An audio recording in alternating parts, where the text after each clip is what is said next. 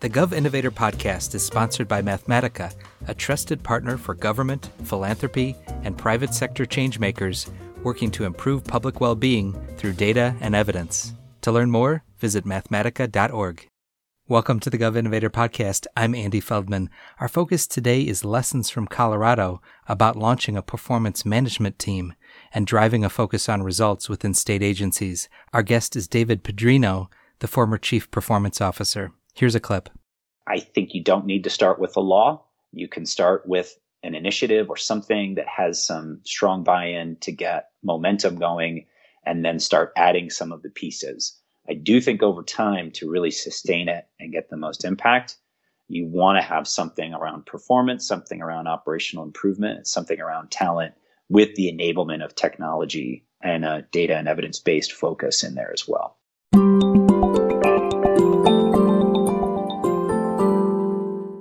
The state of Colorado under the previous governor, John Hickenlooper, had a multi-pronged strategy to use performance management to achieve better results for the people of Colorado. While the work continues today under the current governor, Jared Polis, we look back at the previous administration to draw lessons for other states. Joining us is someone who was central to that effort under Governor Hickenlooper, David Padrino. He's the former Chief Performance Officer for Colorado and the former Chief of Staff to the Lieutenant Governor. Today, he's the Chief Recovery Officer at the Colorado Attorney General's Office. David, thanks for being with us. Welcome. Thanks for having me, Andy. It's really great to be here. I'm definitely a fan of your work. Thank you, David. The feeling is mutual. When you think of the main components of Colorado's performance management efforts under Governor Hickenlooper, what would you say were the most important elements? So we had three major pillars to the work that we did. The first is performance management. And here we had our governor's dashboard, which had clear, specific metrics focused on the customer that we published so that folks would know that we are holding ourselves to these specific goals. We also had agency strategic plans. So each agency, all 18, had goals that connected to the dashboard itself. And this allowed us to drive alignment and performance across state government. The second pillar was operational improvement.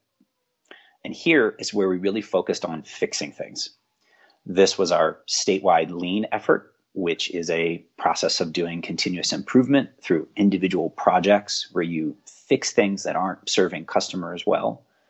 We also had individual initiatives. So we launched the state's first behavioral science intervention, where we improved tax collection without costing anyone any money, and we're able to collect more dollars by doing that. The third element, the third pillar, was talent development. And this is where we trained people and gave them the resources to actually go out and fix things and deliver on the goals that we had set in the other two pillars. Here we had an academy where we trained leaders on strategic planning, how to build and implement a good strategic plan. We also developed a customer service award where we honored people who went out and served customers well and saved taxpayer money. And we also focused on employee engagement. So those were our three pillars. Underneath all of this, we also focused on building a technology infrastructure that would allow for better data sharing.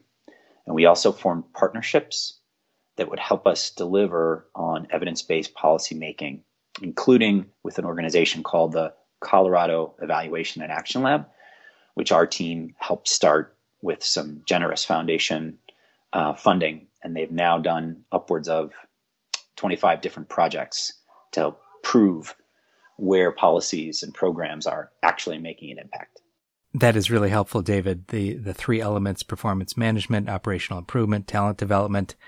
My next question is related, which is, what was important to launching those elements? And I'm guessing that the SMART Act was one component of it. In other words, legislation that required agencies to create performance plans and other requirements.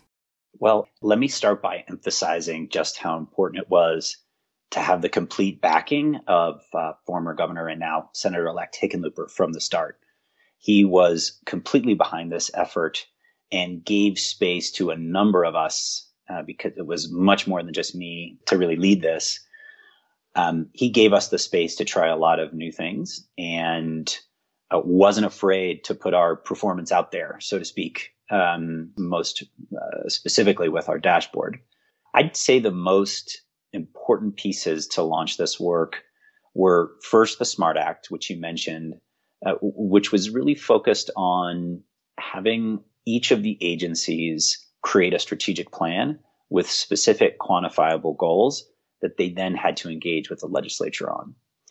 And, I don't want to pretend that those SMART Act hearings were standing room only, but they did create a more consistent dialogue and language for talking about performance with the legislature. And that really helped, in particular, with our joint budget committee. I think the second piece was the launch of the lean continuous improvement effort. So with the structure of the SMART Act, the lean really created a cultural push to provide tools and resources to frontline people, middle managers, to go fix things. The cultural piece was important here because it emphasized that fixing things that were broken was everybody's responsibility and something we cared a lot about. And then I think the academy was the third piece that really helped get the ball rolling in terms of training some of our top leaders to go out and focus on performance, on operational improvement, and to really understand what we were trying to do from a systems standpoint, tying all those pieces together. So those pieces really helped get things rolling. I would say that each state's situation is going to be different.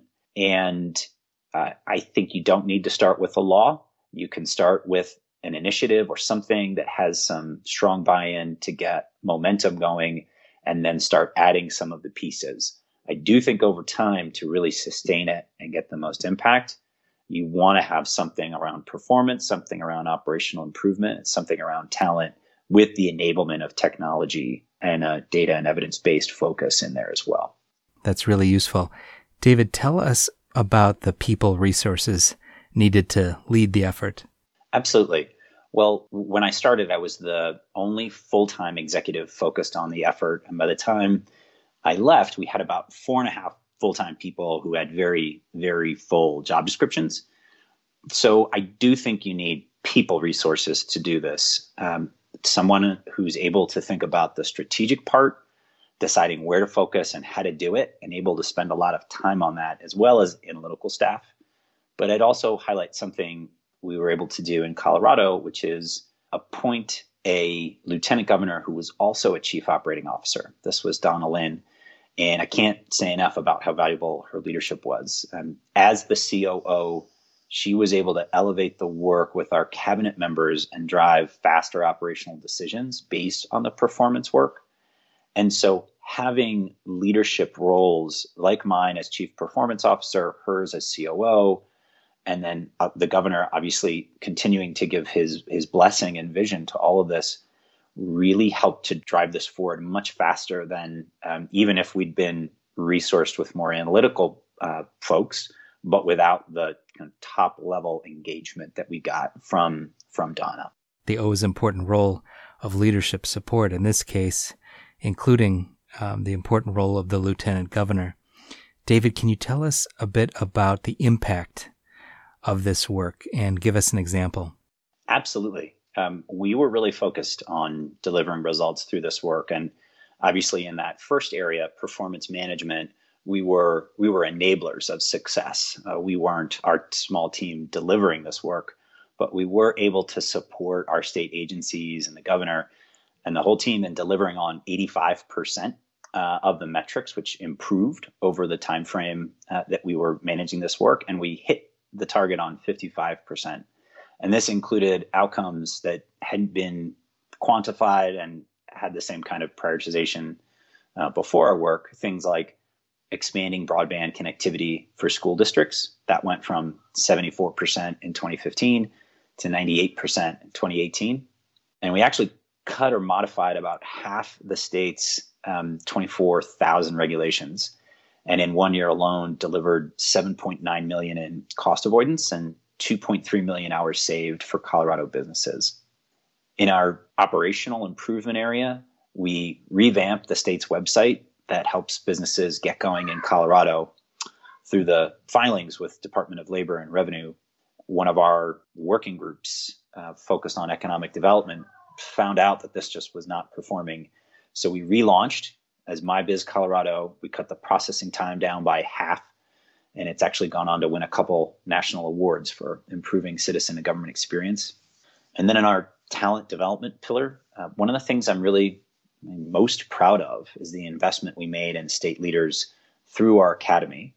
We ultimately trained over 400 leaders across 5 different sessions, and these consistently received customer satisfaction ratings above 95%.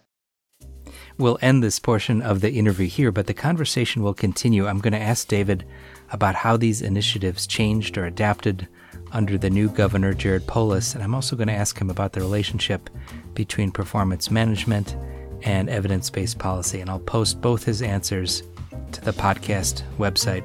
But for now, my thanks to David Padrino. David, congratulations on all that you and your team accomplished, and thanks for giving us an overview of a great example of a multi-pronged state performance improvement effort. Thanks so much. Glad to be here.